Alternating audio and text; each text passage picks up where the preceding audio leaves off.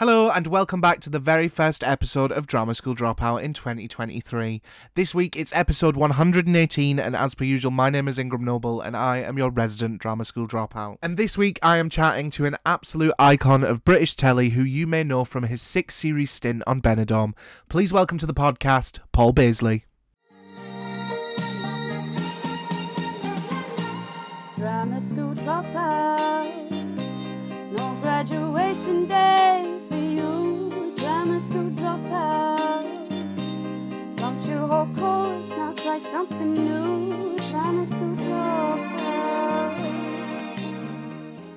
Welcome to the podcast, how are we? I'm very good, thank you, yeah. Sans technical difficulties. And technical difficulties in my hotel room, all set up, do not disturb on the door, ready to go. Love it. I mean, I don't have anything planned today, but like Amazon delivery drivers do knock on my door for my neighbours quite regularly. So let's hope that it doesn't happen today. But how are you? How's life? I'm very good. I'm here in Belgrade, having a lovely time on the job that I'm doing. I'm looking out the window. It was snowing yesterday, but it's a bit warmer again now. I can't remember where Belgrade is. Serbia. Oh. Yeah, and it's really nice, actually. It's one of those, it's not the prettiest city, but it's a lively city. You know, it's like a proper lively, loads of nice cafes, bars, really lovely people. So, I'm really enjoying it. Yeah, I love that. I mean, I can't say much about Glasgow. It was -11 last night. That was fun. Oh, my God. I've invested in a new duvet. So now I have a duvet sandwich. I lay on top of one and I cover myself with one. My heating's not been off 30 degrees for the past week. And it's still freezing. So yeah. But on another note, it's 2023. I mean, it's not. We're recording in advance. But yeah, happy New Year, everyone. Yeah. I hope everyone had a lovely Christmas. I hope you had a lovely Christmas, Paul. I hope you had a lovely festive time. But yeah, it's fun. I'm excited for the new year. Well, that's good. I like New Year. I know some people get a bit maudlin, don't they? But I always think, yes, come on. I don't do any of like the traditional stuff. I'm not a resolutions person. I don't really like New Year's Eve just because my grandma died a couple of years ago on New Year's Eve. I don't drink. That's not good. So I'm not like a party animal, but I quite like the fresh page that you get to start, and it's like and I really buy into all that solstice stuff, you know. So it's like it is the time of the year for quiet reflection. You can have a little sit down, doesn't have to be on New Year's Eve, and go, what happened to me this year? What would I like to happen to me next year? Just thinking about those things. I think it's a nice quiet time to do it. Light a fire if you can, you know, make a few do a bit of journaling, whatever it is. You know, it's that's what burn pictures of your ex-boyfriends. Exactly. Burning stuff. I'm good. I love burning stuff. I'm too scared I'm going to set my gaff on fire. Oh, okay. We've got a little open fire. I burn loads of stuff. Burn bad things. I burn whenever I have an audition. I burn my sides. Love it. Do you really? Oh yeah, it's a real ritual of mine. Yeah. That's kind of like sending it up into the world, isn't it? Send it up into smoke because you just go, that's the job. That little job, which was your audition, is finished. If you get the job, that's another job. If you don't get the job, then you want to send it up the chimney and wish it well. That's a big. I love that. Yeah. Whereas I'm sat here like, fuck them. I'm just a little bit. I've got an audition to tape today actually, and I was kind of like, oh, I hope I get this. Like this character seems like really like good for me. And then I'm like, I know I'll record it today, send it in tomorrow, and then I'll be like, for the next 3 weeks, I'll be like, on Christmas Day, why have they not messaged me? Yeah. Why have they? Over Christmas they're just on holiday. They haven't even looked. No, like, and that's the thing that I'm kind of getting used to, and because ever since I've started this podcast, because we're getting guests from all over the world, sometimes I'll get an email at 4:00 in the morning, and I'm like, right, get up, reply to it, and now, no. Yeah. I have a set work hours now. Yeah. Don't get me wrong, I still edit into like 6:00 in the morning, but like but that's your choice. You're not responding to someone like a little kind of, you know, like where you have to just go, oh my God, there's a message I have to reply. Like it's not healthy. No, it really isn't. And this year I've said to my mum, because my mum's coming to stay with me over Christmas, and I was like, she was like, are you going to edit? And I'm like, am I going to see you? Because I know you're in rehearsals. I was like, rehearsals finish the Saturday before Christmas. I'm edited up until the middle of January, apart from this episode. so I'll do this probably today or tomorrow, and then like I've not taken a break like since I went back to drama school September 2020. And breaks are important, and actors don't take them because what they'll do is they'll go, "Oh no, I shouldn't go on holiday because what if I get a job?" Or, and I just think you've got to live your life. You've got to be able to live your Mm. life and go, "This is my job. It is not my religion. It's my job, and that is my Yeah, life. And if I want to go on a holiday, I'm going to go on a holiday." Just it's for me. It's not even going on holiday. I don't think I've actually went a day where I've went and had a day where I've just not thought about anything work related. Everything's always, especially like just now, because it's a world of fast moving self tape, so you got to keep up with the ball. Everything's yeah. like, oh, what am I going to do for this? What am I going to do for that? Oh, I've got that podcast on Thursday. I need to plan that out. So I'm excited for like, I've got my out of office on until the 10th of January. And I'm Brilliant. very excited to just Very good. finish. I think it used to be, and it was really different back in the back in the day when I started. I had an answer phone, and that was it. If I went out for the day with my mates, Yeah. no one was getting in touch with me till I got home and listened to my answer phone. So you couldn't have an audition the next day. They couldn't expect that of you because they couldn't get in touch with you. So they'd always have to give you notice. They Mm. couldn't send you sides, so you had to go. You know, so it was just it was a it was you could set your own pace. Whereas now they know that you're on the end of a smartphone. So they know they can get sides to you that day. And they Mm. know they can go, listen, we know it's tight, but can you come in tomorrow or whatever it is? Or Yeah. can you learn those sides overnight? So you've got no excuse. You can't say, Yeah. well, no, I don't know because I was out. It was like, well, yeah, but you had your phone with you, didn't you? Yeah. So Your phone was in your pocket. I think you've got to protect yourself these days. You know, it's important. It's like I was listening to one of these England footballers during the Euros last summer, and he was saying, "Oh, in my house, I've got a big bowl by the door, and if you come into my house, you put your phone in the bowl by the door. No one has phones in my house." And I was thinking, this is a multi-millionaire footballer. He could have as many phones as he wanted, but he's choosing to protect Yeah. himself. Because of course they, more than anyone else, they're subjected to social media all the time, aren't they? And they're being criticized or whatever. So you just think that's I what I don't think. think I'd be going to his house.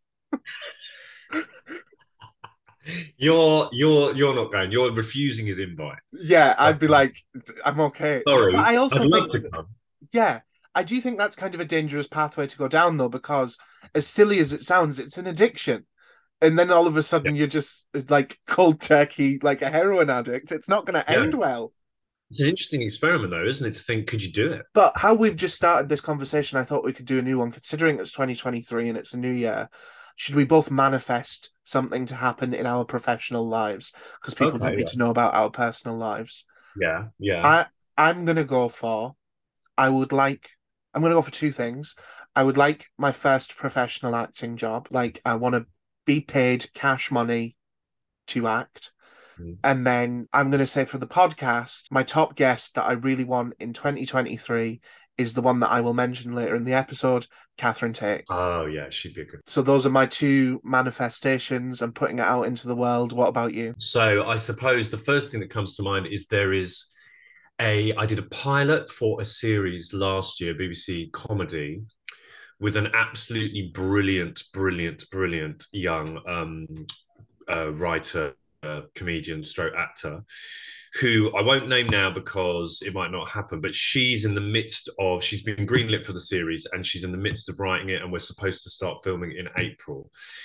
But she hasn't finished writing it yet. So my manifestation, I think, would be I'm really hoping that she gets that she is good getting that finished and that we film that in April because would be a really special. We've already filmed the first step and it's a lovely part, but it's also she's an incredible talent and she's one of those people you just go, I'd be so proud to be in her show. Mm.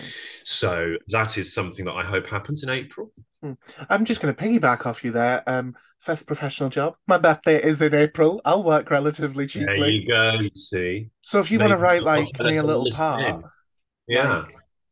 like, I'm available. I'll mark the dates in my diary now. Genius young sitcom writers. It's not a sitcom, it's a comedy. It's a comedy.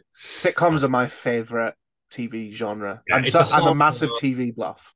I mean, sitcom sort of like it's a sort of such an old-fashioned term now, isn't it? But there's so much brilliant. It's like half-hour comedy. I think it's just such a genius format.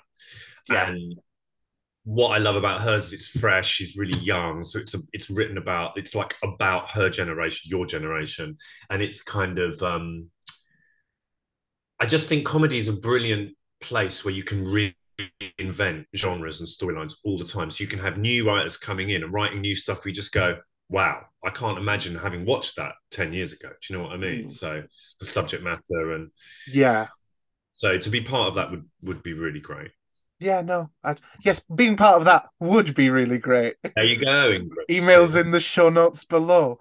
But what I do love to ask everybody that comes on the podcast is, how did you get into acting, and what was your first ever role? It doesn't have to be a professional one. We love a good nativity story. Yes. It's funny because it was one of those, like, I'm a second generation immigrant family, grew up in Southeast London. I was born in Southeast London, grew up in Southeast London. My family are not, there is no high culture in my family whatsoever. There was very few books in my house. There was Coronation Street on, Morecambe and Wise. It was Yeah. nothing, it was 70s kind of. So the expectation for me was always that I would go and get a job that paid money. But I remember even when I was 10, it was my last year of primary school, and they wanted volunteers for the play that they were doing with, it was Pinocchio. And I remember just putting my hand up to volunteer. And I don't even, as a kid, you sort of don't even, you look back and go, I wonder why. I wonder why I was so keen to do that thing. Yeah, what was that?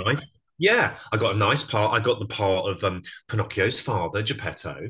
And I remember just thinking, yeah, it was brilliant. And I had quite a loud voice, so I think people could hear me. Interestingly, one of the girls who played one of the sort of little clockwork dolls or something in it, who was the year below me, who I didn't know at the time, turned out to be Julia Sawalha. So if you're a fan Love of that. Ab Fab and things like that, so that I didn't even know. I worked with her dad years later, and he went to me, "Oh yeah, she was it." I remember seeing that show. That was weird. But and then I've already I went to seen see you perform. and I didn't like it. Um, and then and then at senior school, so I just always tried to be in the play. So, and I was a really, I still am really skinny. I was terrible at sports. I was Indian. It was like my senior school was not a comfortable place for me to be. It was a rough Southeast London senior school. So, plays was the safe place. So I played Mr. Sowbury and Oliver, and and I just did all that stuff, and you just go, this is the only place I feel safe in this building. And then you go, but it's also a place I feel safe being seen. Because I don't know about your experience of senior school, but my experience of senior school was that I kept my head down and I was just avoiding trouble. Oh, I was the opposite. So you wanted to be invisible was the point. But it was this kind of strange liberation where you could go, but when I'm on stage, those same rough kids who want to beat me up suddenly laugh at me and come up to me and go, oh, you're funny, aren't you? And it's like, so you're kind of liberated because you're allowed to be in a brave place, but you're safe. No one's going to come up to go, the fuck you are. So yeah, it's that weird thing, isn't it? And then I went to sixth form, and I was doing maths, physics, and economics to go and do a computer science degree. Oh, we would not have got along. Being the good, Indian kid that I was, and thinking, it's just like, I know lots of actors now who come from art backgrounds, and it was like expected. You could do what you want, be a writer, be an artist. Like, I didn't know no one in my family or immediate anyone I knew would ever think that they could earn money from the arts. I mean, it was an outrageous thought. So, but then I was doing sixth form, and my drama teacher there, who I was only doing like as a volunteer because I was doing these 3 science A levels, was a guy called Alan Cubitt, who it turned out later on, he was only a teacher at that point, but only a teacher. I mean, God, teachers are heroes. But he ended up becoming a very famous writer, and he wrote that series The Fall. I don't know if you've ever seen it. So now he's incredibly one of our most successful TV writers. But at the time he was a drama teacher, and he just went, and I remember him just going to me, we did a play, and he went, you could do this if you wanted for your career.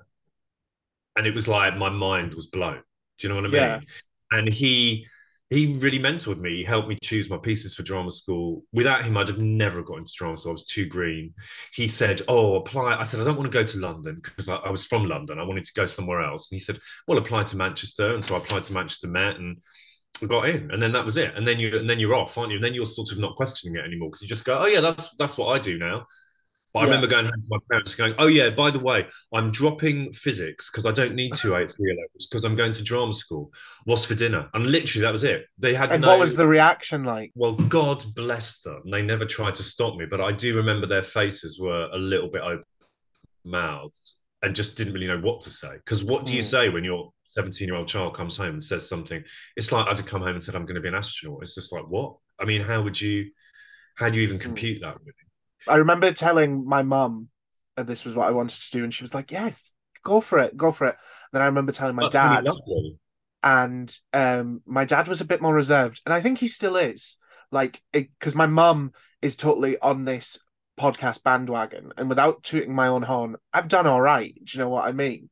And but my dad still doesn't know what a podcast is. He's like, "Where can I listen to this?" I'll phone them and I'll be like, "Oh, I've just had such and such on the podcast, really cool." My dad's like, "What's a podcast?" And I think he's still quite reserved. And he had a conversation with me when I graduated this year, and he was like, "Are you gonna like do this?" And I was like, "Well, I'm trying." Yeah. And I keep just saying to him, and I really hope that it's happening soon. I'm like, it's all gonna one day you're gonna turn around and go, "I'm glad you did that." Yeah. And I'm like, but I, as I time passes, I'm like, can it hurry up? Well, just to share with you, my dad's 84 and he still rings me worried about whether I'm going to get another job. So I don't think it might not ever change that worry from your dad. But what is sweet is that when I'm on the telly, he tells people I'm on the telly. You know what I mean? So it's like they Yeah, get a pride, even though they're still worrying about you because they can't quite understand what it is to be in that world. But yeah. you know, I think what it is, and I think what I've boiled it down to my dad. I don't know if it's similar to you. It's such a very like you. I grew up in the northeast of England, very working class place. It wasn't. I come from like a mining village, and it was like nobody that we know has made a living doing such a, in air quotes, easy job. And I think that because it's not easy, and but I just think that they don't understand the concept of it's possible. yeah.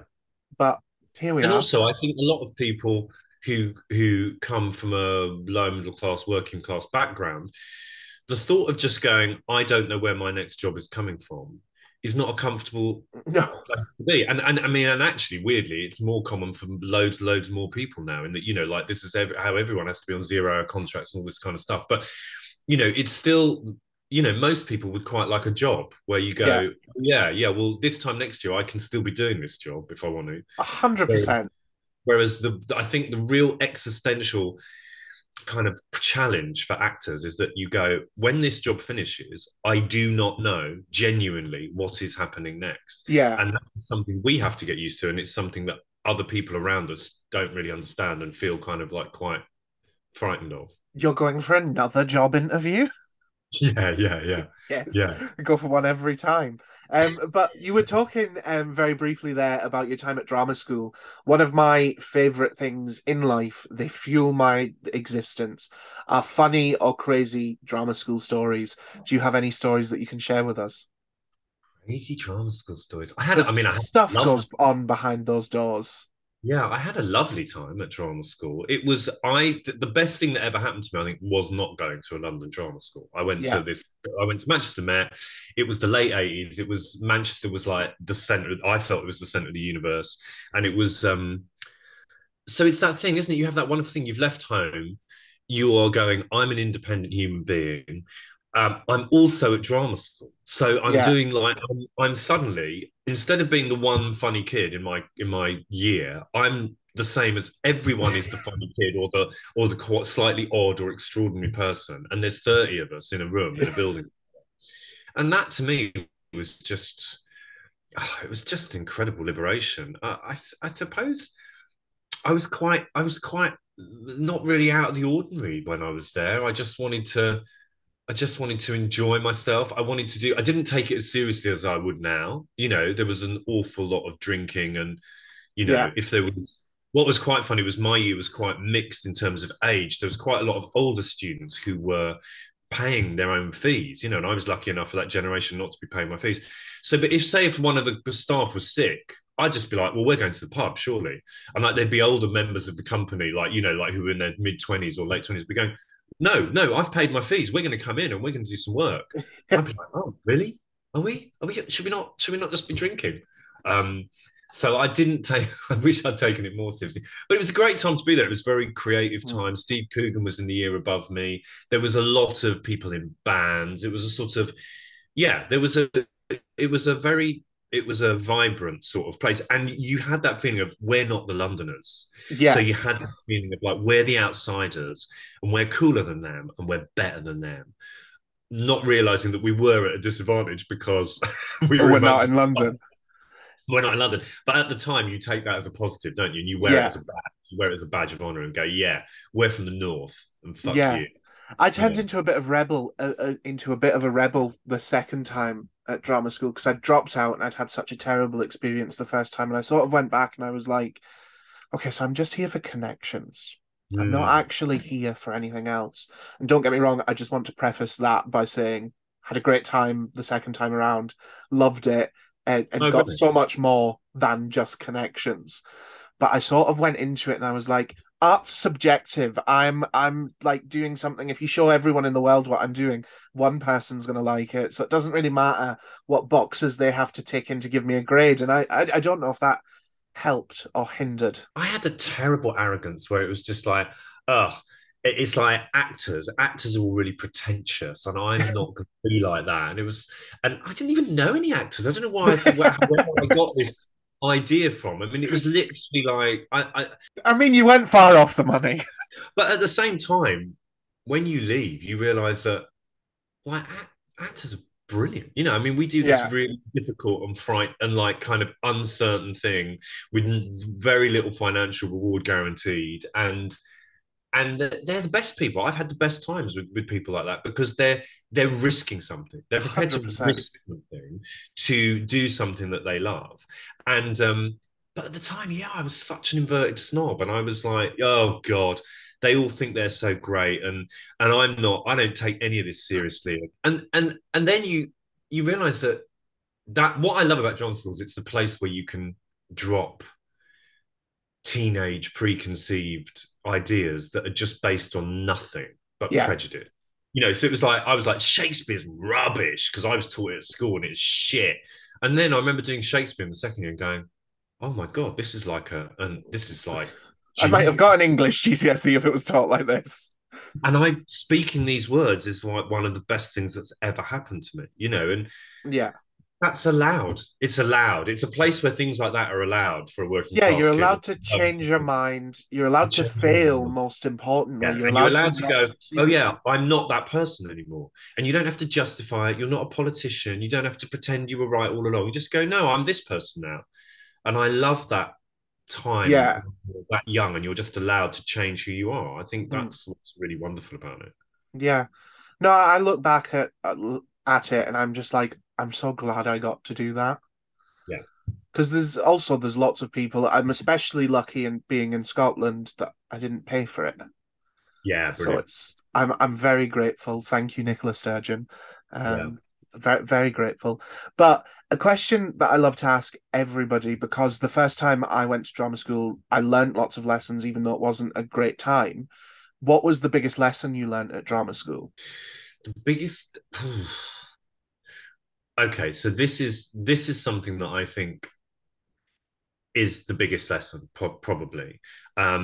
It's the one that comes to me straight away. Anyway, was I had this old one of the older tutors, and he was a right old crazy old tutor. For anyone listening from Manchester Poly, he was JCT. Is John Cole Thompson his name was, and he was wonderful. And he used to wander around in a kilt.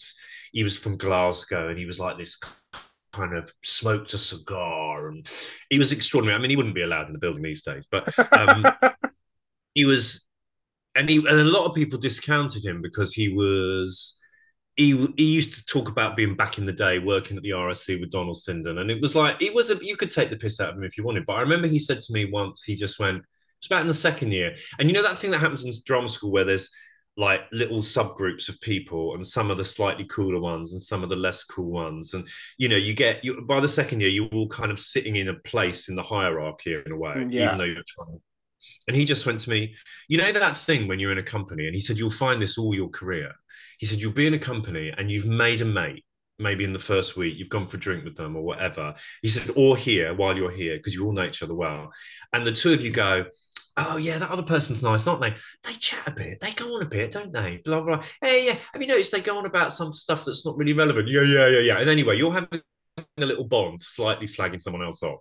And he said, and then the next day you're back in the rehearsal room, or you're on set, and that person starts doing the thing that you've already connected this other person saying. Yeah. They start chatting to us. And he said, and this is all you have to do. This is going to be very hard to do in audio, but he said you might be looking at your script or whatever, and you just glance up at your mate and you just look at them. That's all you do. Just a little shared glance of, oh yeah, they're off again. Nothing big. No one else in the room is ever going to know that. And he said, you've just destroyed the ensemble. He said, you've just broken the trust of the entire room. And he said, and it's human nature, and we all do it, and we'll all do it again, because it's a bit delicious when you have that little secret thing. Yeah. He said, but what you're doing is you're not creating safety. And actors, whether you get on with each other or not, or whether you see the world in the same way or not, you have to be able to feel safe to fail and to create stuff together. That's when the best stuff's made. And when you do that, you slightly undermine the ensemble. And I'm a big believer in the ensemble.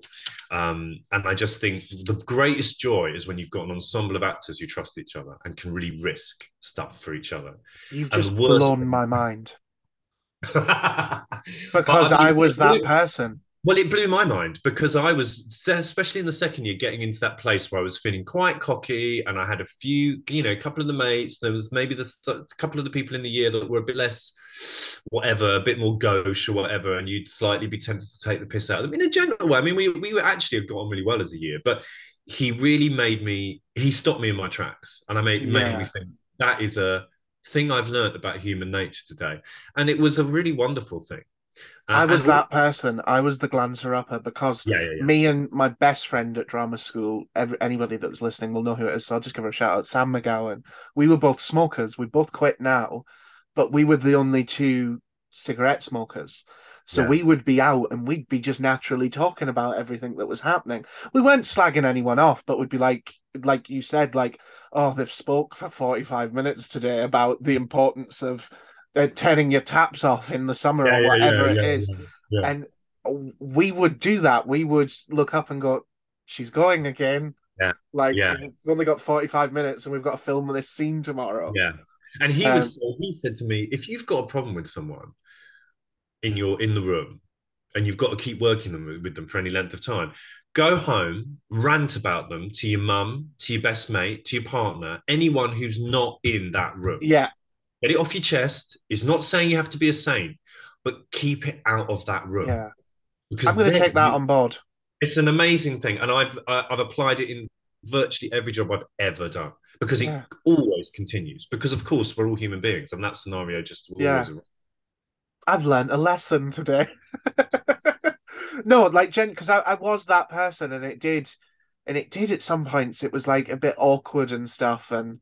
But I totally agree. And then as things happen in drama school, things happen that everyone speak about, and then somebody's in the corner going, why are you all talking about me? And it's because they're being a dick. But if we just keep it out of the room. And what you'll find, Ingram, as you go along is every company is a miniature version of that drama school company. Every company is that. So it's not unique to drama school. It is going to continue, and especially if you're a company that's together for any length of time. I've never been in a company that was 3 years long like drama school, but I've been in a company that was together for a year. I've been in a company that's been together for 3 months. So those things can arise, and I do think you have to just be watchful for it, because things can go sour quickly. 100%. I'm fully taking that on board. There's a saying I love, which is be the person who changes everyone's luck when you step into the room. So you can be the person that works against that turning sour, or you can be the person that hastens that turning sour. And you can do either of those in a room. And the temperature can change you can be in company. One person swaps out of that company, the whole company can change. 100%. For better or worse. And so be the person that changes it for the better, I think. Can't wait to go to rehearsals on Saturday now. And not only that, I mean, in a purely selfish way, I've worked on jobs where the director has said to me, "Oh, I just wanted to get you back because it's just nice to have you in the room." Yeah, So it actually, in the long run, if people people feel safe around you, it will get you work as well. yeah. Well, I would just like to point out I'm not an arsehole. Like, just so if anybody wants to hire me, I'm available. Um, but talking about companies and ensembles, I want to briefly talk to you about what most of the audience will know you from, which is Benidorm. Yes. What was the audition process like for you? Well, it was a funny one. Well, I mean, it was quite a normal one, I suppose, at the time. It was I knew the writer and creator Darren Litton. He'd funnily enough, he'd done an advert with my sister a few years before, so I knew he was, and he was also one of the main writers on Catherine Tate, and I thought he was a genius on that. Yeah, Like Catherine Tate show, he was the one they used to do those dirty bastards, that sketch. It was like the two of them are going, and then they served snails, the dirty bastards. It was like a sort of racist couple. yeah, But it was genius. And I think Darren used to write those. He certainly co-wrote a lot of that series. So I knew his work, I knew he was brilliant. Um, but what was interesting was that he wanted his gay couple in that show to be essentially a bit like him and his boyfriend of the time. So it was like he wanted them basically to be the most normal people in the show. So it was kind of quietly really subversive idea that this show was going to be full of freaks and crazy people. And the town itself was going to be full of that. But the kind of the people who were viewing it all for the audience and going, fucking hell, these people are mental, were the gay couple. Who would then be the couple that at the time, I want to say it was 2008? Am I lying? Yeah, So roughly. Yeah. around that time, it would have been very much like the gays were the freaks to the audience's perception. Like the audience would be thinking of like, are you big fan? I've never thought about it like that. So, well, So fucking this is genius. where I think popular culture can be much more sometimes subversive than the kind of most avant-garde bit of kind of you Yeah, know, Channel 4, whatever. Because we had, to the best of my knowledge, we had the first ever gay proposal in a mainstream ITV show. yeah, We had just the normalization of a gay couple who just happened to be on holiday and were actually the most kind of normal people there. So that I think that anyway, I'm putting words in his mouth, but I'm pretty sure that was kind of his premise. And so he was looking for people that fitted that remit. So Hugh Sachs was sort of Darren, and I was he was looking for a sort of South Asian character to play the boyfriend yeah, of sort of himself. And so yeah, I didn't know any of that at the time. I just went in and auditioned cold. And then it was one of those, which it often is for actors, it was quite difficult. I didn't hear for a while. They seemed to like me. Then they called me back for an audition to read with other people, like to partner up and with a yeah, potential boyfriend. And I read with about three people that day, I think. And Darren was there, the director was there. But again, I didn't know if there was other people. yeah. Reading your part. I hadn't got the part for sure. Yeah, So again, you go, and then that's when it's terrible, isn't it? Because it's like if you just audition once, you just think, oh well, it's out there. I might get it, might not. But once you know they like you, that's you, when it's painful, you isn't it? start Because to you go, become connected. and whatever you do in your head, you cannot help because you've had to commit to this bit of script. You also can't help but commit to going, oh, I wonder where it films in Spain. I wonder who's going to look after my cat. I wonder and you just start imagining that you're in the Moving to job. Benidorm. Yeah, because you cannot divorce your performance from the human being who's going to go and do that part. Yeah, So that's why acting can be so brutal because it's very hard to not do that. So I was thinking, God, I'd really, really like to do this job. And I'd done a lot of telly when I first came out of drama school. And then I'd had a few years where I'd mostly done theatre and I'd done a lot of touring, I'd done a lot of rep. So I was really skint most of the time. And I was having quite big gaps between jobs and I hadn't done a regular part in a series for a long time. yeah, So it seemed like I just thought this is something I would really be useful to me. And it's also clearly a really, really good show. Um, then I got it. So sometimes you do, sometimes you don't, and I got it. And we Such a went great show. well, we went out on that first series that I thought this it was quite edgy, the first series, and it was on ITV. And I just thought the ITV audience might not go for this. It was on quite late. I think we were on after the news. Maybe I can't remember when it was on, but first series was certainly a bit under the radar. And then the first time I realized it was going to be big was they commissioned a second series, which was not guaranteed at all. And I was in the car, the taxi driving me back to Gatwick Airport, and the taxi driver went to me, I love that show. And he said, and I love that little old lady. That little old lady, I love her. And you know what? That is my auntie. That is my auntie. And I suddenly thought, oh, wow, Darren's hit something here. He's hit something where people look at those people and go, I know those people. We all knew everyone there. Because he's a classic. What's brilliant about Darren is I think a lot of the problem with a lot of mainstream TV, particularly in Britain, is that it's written by upper middle class people for lower middle class people and working class people. So there's a slightly patronising. Oh, I think this is what they'd like. Yeah. Whereas in fact they all want to be making art house movies. Do you know what I mean? Whereas Darren was just like, I used to go there on holiday. I know those people. I'm from that world, and I love those people. Yeah. And he just wrote it. And so it was like true. It was true, even though it was outlandish. There was a truth to it. Yeah. That you just go, I grew up with people like that. So I think that was the key to its success, really, because he genuinely he loves that. He loves those people. He loves them. And so I think you feel that love from him for them.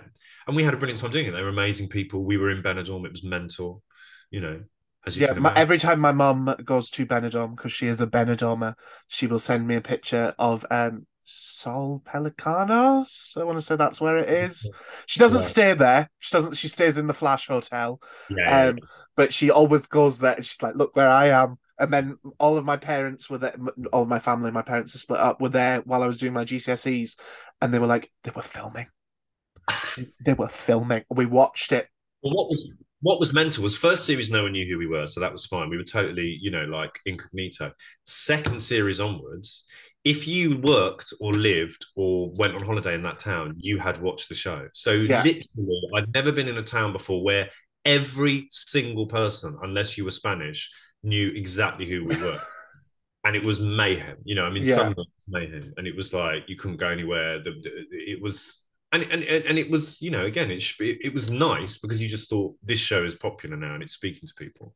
Yeah. Weirdly, we were talking about before I think we started recording about going to sleep with Netflix on. Yes. Interesting. Since I didn't want to say I watch Benidorm while I fall asleep, but it is on my cycle of shows. Since lockdown, when I think people were binge watching entire series of stuff, I've had loads and loads of really young people, like people at school, who have rediscovered the show. And I've had at least 3 instances of young people, like 16 or so, going to me, oh yeah, I have it on every night to go to sleep. And I texted Darren recently and I said, young people people at school have rediscovered the show. And he said, I know, it's mad, it's crazy. But it's sort of hit with Netflix, it's hit a new audience. And I think particularly through Netflix does that. Like it's the catalyst to bringing shows into the forefront. Like it did it with Shameless UK and stuff. So I hope they continue to do that with great British TV shows. I know 2 pints of lager and a packet of crisps is on iPlayer, but I think we need to get it on. The sold-out 5-star play is returning to Webster's Theatre. This Is Where We Get Off by Ingram Noble and Heather Spiden follows the Moffat family through some of the most difficult days of their lives. Yvonne is 7 months pregnant, her husband Philip is constantly disappearing and leaving dodgy phone bills behind, their 18-year-old son Lip is debating joining the army and trying to navigate his love life, and their dog-breeding, sex toy-selling neighbour Rhonda is still doing her weekly shop in their kitchen. How will they cope with the unexpected arrival of an estranged family member? Make sure to get your tickets from the link in the show notes below to see This Is Where We Get Off at the Webster's Theatre on the 11th of February 2023. Back to Benidorm and stuff, I want to ask you what your favourite Benidorm moment is. Like what from the whole season, the series. Jesus Christ, we Mine have is so many... anything Mel. Yeah, Jeffrey was a particular comedy genius, and I learned more from him, I think, in terms of comedy than I've ever learned from anyone, because what you didn't know about Jeffrey was that, or you might have known, was that like in the 80s, he played every Shakespearean clown. Yeah. He's a absolute comedy genius. And he could make, some of those Shakespearean clowns are bloody hard to make funny because they're not really relevant anymore. And he could make anything funny, that man. I mean, it was a huge tragedy when we lost him so young. And I know Darren was absolutely gutted because he was so integral to the show. Yeah, but, I think it changed the trajectory of yeah. He was just an utter genius. And he came in series 2, and I think 2 and 3, as you say, he was so funny. He was so funny. And he was the driest, but like funniest comedian off stage as well. He said some things to me that are some of the funniest things that I can't say on this. I mean, you can, and I'll take it out.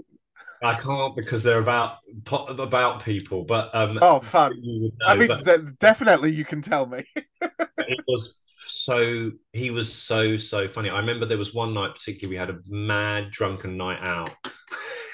Which Jeffrey wasn't always at. Well, we weren't, we didn't, but a night out in Benidorm would go on all night. That was the problem.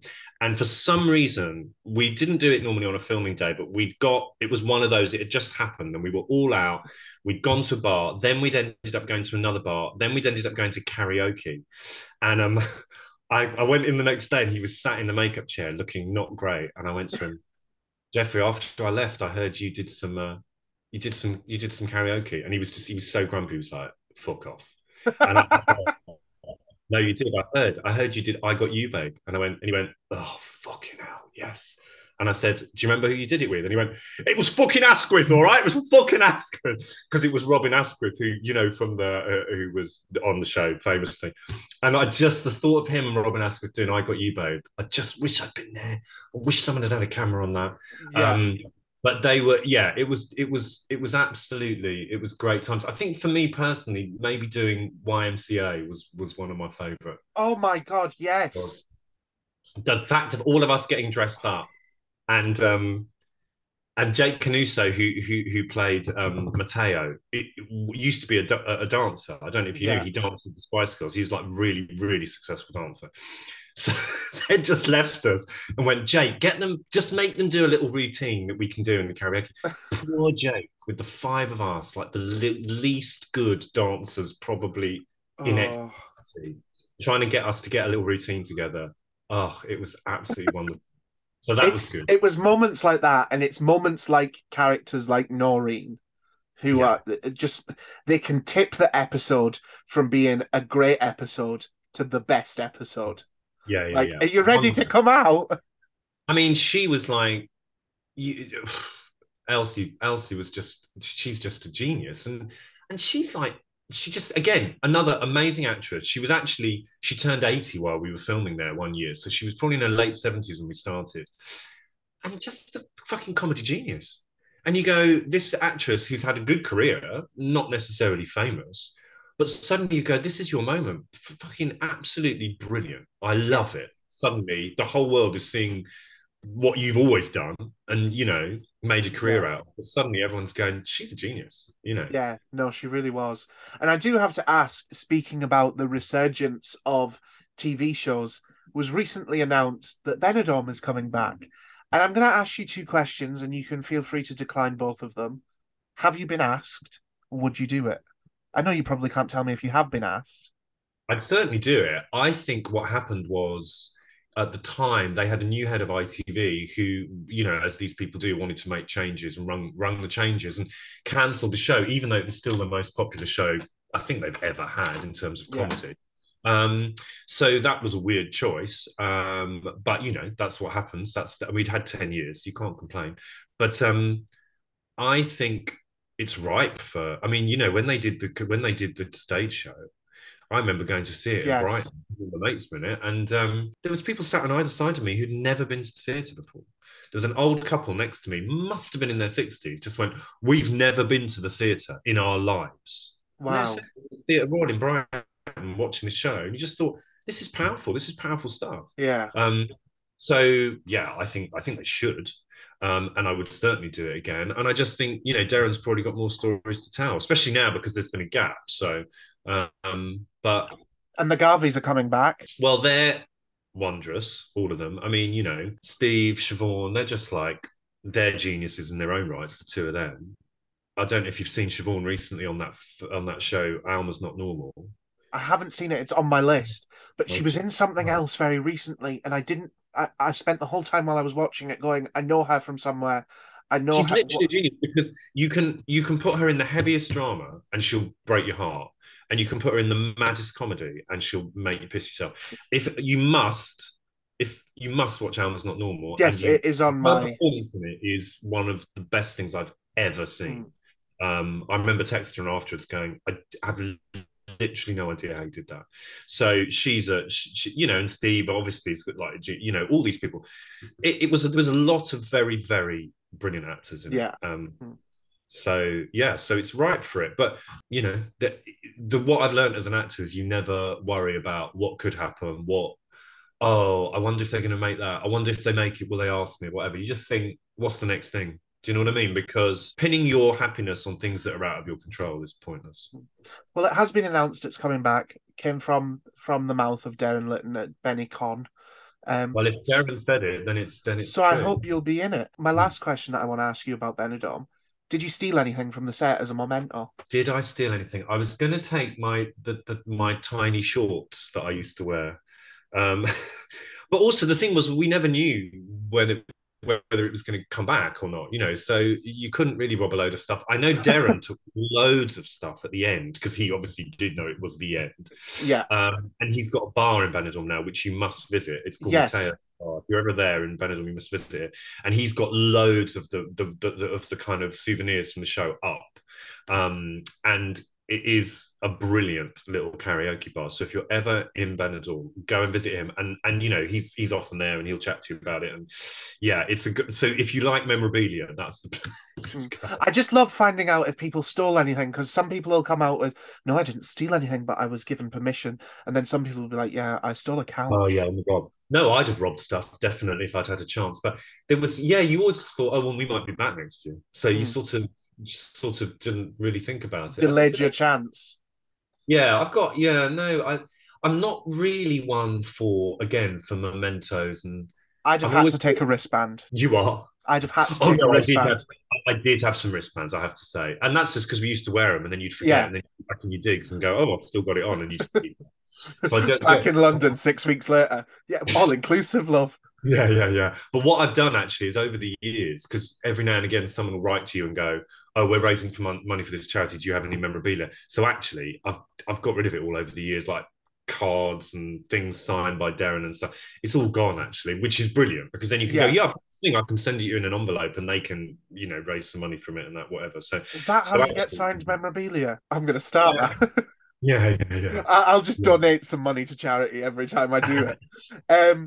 A question that I love to ask everyone, and I alluded to it at the beginning of the podcast, was if a casting director came and said to you tomorrow, listen, I want to do a two-hander in the West End, but I don't know who I want to put you with. Who do you want to be your co-star? And it has to be somebody that's alive, but it can be anyone. Wow. Anyone like in the world. I'll carry on my tradition of Catherine Tate. Yes. She'd make me look like a piece of shit, and I'm at peace with that. Who wouldn't want to work with her? Yeah. God, that's a really good question. I suppose it would have to be the genius actor of our time, in my opinion, Mark Rylance, probably. Yeah, he's been mentioned quite a few times. Well, for me, it's like watching, you know, Mozart. Yeah. And you watch him and you go, that person is a genius. And you know, most actors, you watch them and you go, yeah, I know what they're doing. I can see it might be brilliant, but I kind of know what they're doing because that's what I do. Yeah. But with him, sometimes, I mean, I've been lucky enough to work with him as well, and you watch him and you just go, no, I don't know what's going on. I just don't know what. It's just coming from the. Do you know what I mean? It's just disgustingly talented people, isn't it? Like, yeah. So that would be good. I've always wanted. Me and Indira Varma have wanted to do something together for a while. I'd love to work with her. I adore her. I mean, I've worked with her, but I'd love to do like a two-hander with someone like that. Would be lovely. Loads of. Yeah, it's an impossible question, but I just like to see who's at the. What a laugh to sort of do anything like that. Also, my real answer is anyone. Anyone, Yeah, anyone. a two-hander would be such an extraordinary. I'm trying to think if I've ever done it. I don't think I have. So that would be amazing. Hmm. Yeah, no, I've Yeah. not done a two-hander either. Let's do one together. There we go. Yeah, There we go. Um, I did once with my really good friend Chris Staines. We did a version of Zoo's Story, which is an amazing play by what's his bloody name? The guy who wrote Virginia Woolf. Anyway, everyone will be shouting that at the yeah, podcast. And we were really lucky because we were playing Rosencrantz and Guildenstern in a National Theatre production of Hamlet. So we had consequently quite a lot of time to spare. We were on tour, so we rehearsed this with the assistant director Stephen Rentmore. We rehearsed this version of this two-hander, and it was wonderful. And then we got the chance to do it because there was one night I remember at the National where the show, something had happened. The Olivier was between shows. The Littleton, I think someone had got really ill, and three of the cars something, and the show was down. And we did the show in the Cottesloe Theatre to a full house of people. And that was it was a one-off, one night only. But that was an amazing, because it was a one-off as well. yeah. Chris Staines is such a brilliant actor, so that was good.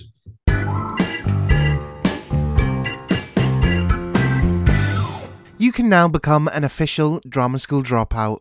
We're now on Patreon, and you can help this podcast grow on so many levels. As an official Drama School Dropout, you'll have access to unique benefits, including exclusive early access to episodes before anyone else. To become an official Drama School Dropout, please go to www.patreon.com/Drama School Dropout.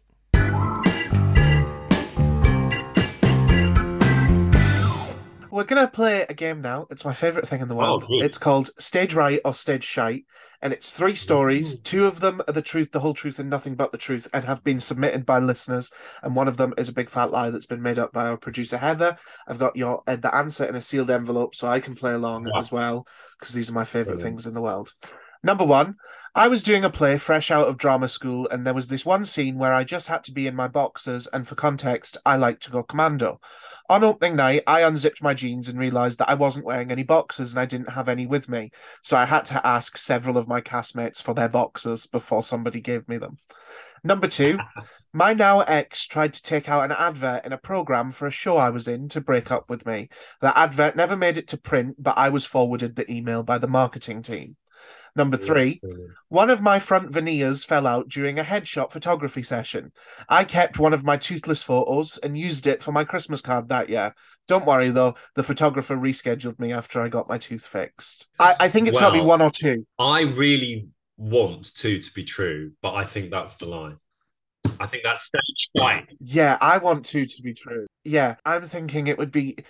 I'm doing a play right now, and I have to be in my boxers during one scene of the play. And I don't think I'm going to forget to wear boxers that night. Do you know what I mean? Unless they're like in the middle of a run and it's just slipped his mind. But I think I'm going to come with you on 2, and let's see if we're right. That'd be horrible. Could you imagine? Could you imagine? Number 1. Number 1. So number 2 was true. I like that.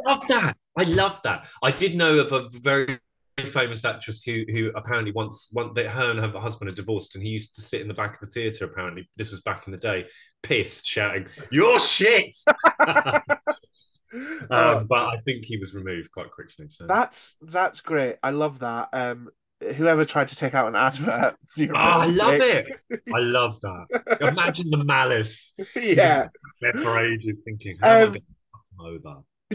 You've had such an amazing career. I was literally looking at your CV yesterday, and it spans several pages of A4. What's been your biggest "what the fuck is happening" moment? What, in terms of good? Well, I always say good, but you can say bad if you want.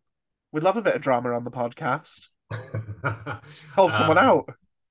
I think the way you actually phrase it, "what the fuck is happening," it has to be when I did Pirates of the Caribbean, and they were the first day we were on the ship. The ship has to be far enough out to sea so that you can't see the land, because they're filming all around. And they shipped us all out in these little speedboats out to the ship, and you kind of went round this bit of headland, and you just saw like the Black Pearl out there at sea. Wow. And you just thought, fucking hell, there's a pirate ship. And then I remember getting on board that day, and the first thing we were shooting was there was a big battle with the zombies, which we had been rehearsing on land. And the stunt director just went to me, right, so what we're thinking for you, Paul, your character is you're going to climb the rigging, and then on action you're going to climb down the rigging, and then you're going to fight with that zombie there, and blah blah blah blah. And I went, when I climb the rigging, can I have a knife between my teeth? Because it's like, as a boy, try playing pirates. And he went, yeah. And I remember climbing the rigging, getting ready, and I had a knife, and I thought, I'm up the rigging, dressed as a pirate in the middle of the Pacific Ocean. What the fuck is going on? That I I love definitely that. actually said that to myself. What the fuck is going on? That's great. I think that is now the what the fuck is happening story to beat. That's a great story. My last question for you, it's a closing tradition we have on the podcast. I asked the previous guest to leave a question for you, and then I'll ask you to leave a question for the next guest. They don't know who they're asking, you won't know who you're asking, but the question that's been left for you is, do you prefer Halloween or Christmas? It's got to be Christmas. Yeah, I'm a Christmas gal. I'm a sucker for Christmas. Get the Christmas songs on. Christmas jumper, love it. I'm not enjoying the -11 weather. Like, But that is Christmas, though. Come on, it's got to be cold. yeah, it can be cold. It can be cold, right? But do you know the only good thing is it pissed down here for a week, and because it's so cold, it's frozen. But it's to the point where it's not slidey. Do you know when ice gets that cold that it's just ground? Wow. Like That's the ice isn't slidey. That's amazing. There's nothing worse than a mild Christmas. You don't want it just to be a bit mild. You can't even put I am looking outside now, and it's been on and off flutters of snow for that's what we want. while we've been recording this. But I'm looking, I've got a massive tree out, so my windows are here. I've got a massive tree. Oh, I can show you a picture that I sent my sister earlier. And it does look like Christmas. Like, in all honesty, like it looks like Christmas. Oh, that's gorgeous. Yeah, that's what you want. I hate that fucking tree though. It gets in the way of my Wi-Fi. But what's coming up next for you? Because I know you're out filming. Where can people see you, follow you? Doing a very nice series out here, which again, I don't think I can say I'm in yet, so I can't tell you what that is, but it's a lovely series which I'm really enjoying. That's filming out in Belgrade. I'm hopefully doing this series in the spring, which I mentioned already. And then the show that I was in last summer at the National Theatre is coming back. I can say this because it has been announced. So it's a show called Father and the Assassin, which will be on in the late summer back at the National Theatre, and I'm playing Mahatma Gandhi in it. So it's an amazing Talk about role. no pressure. No pressure, and it's a brilliant play, and I did it last summer and it went very well. So yes, so I've got quite nice things lined up for 2023. Are you doing social media? Do you do social media? Where can people follow you? I do, but I'm rubbish at it. I do a bit of Twitter and a bit of Instagram. But my daughter is like always disgusted that I'm never putting the right things on Instagram. She told me off the other day because she's 17. She told me off the other day because I put a picture of a flat white on Instagram. She went, "What are you playing at?" She took it off straight away. So so she guards my Instagram quite carefully. That's fun. I don't have it. I normally have it. I'm not on my A game with usernames, so everyone can go follow you. Let me quickly remember them. This is another thing where she gets annoyed with me. I can't remember them, but it's Paul. You look up Paul Baisley, I'll show up on Twitter and Instagram probably. It's just the same as me, Paul Baisley. Just your name. Yeah, just my name. I'm just Ingram Noble, so like, nice, follow us both on social media. Thank you so much for coming on and doing this with me, especially while you're at work and stuff. It's a pleasure. It's been so lovely, like, genuinely. What I do like to say to everyone, if you're ever in Glasgow, I don't drink anymore, but the first round's on me, and you're the working actor, so the second round and the third and the fourth and the fifth are all on you. Because my money will run out very quickly if they're all on me. But best of luck in Serbia. Thank you very much. And best of luck with you. Yes, thank you so much. And I can't wait to see you in that TV show we're not talking about. Well, I'll double check before if we're allowed to talk about it. I will leave it in. If we're not, I'll take it out. But thank you so much. Have a lovely rest of your day. I am going to trek to the post office in the freezing cold. But have a lovely day. Thank you so much for doing this. And there we have it, another episode of Drama School Dropout, episode 118, the very first episode of 2023 completed. Thank you so much to Paul for coming on the podcast, and make sure to follow us both on social media, which you'll find down in the show notes below. And if you're feeling extra generous, please leave a rating and a review on the podcast. It helps us out so much you don't even know. While you're down there, make sure to click the link and get your tickets for This Is Where We Get Off, which is returning to Webster's Theatre on the 11th of February. 2023. It's so close, and I want to sell it out again. I want to do it. If you have a story for Stage Right or Stage Shite, please go down and make sure to click the link to the Google form and submit your story, and who knows, it might be featured on the podcast. I'll be back again next week with a brand spanking new episode. We are here every Tuesday in 2023, and we are kickstarting the year with the best possible guests. Have a great week. Stay safe. I love you. Drama school dropout, no graduation day for you. Drama school dropout, flunked your whole course, now try something new. Drama school dropout.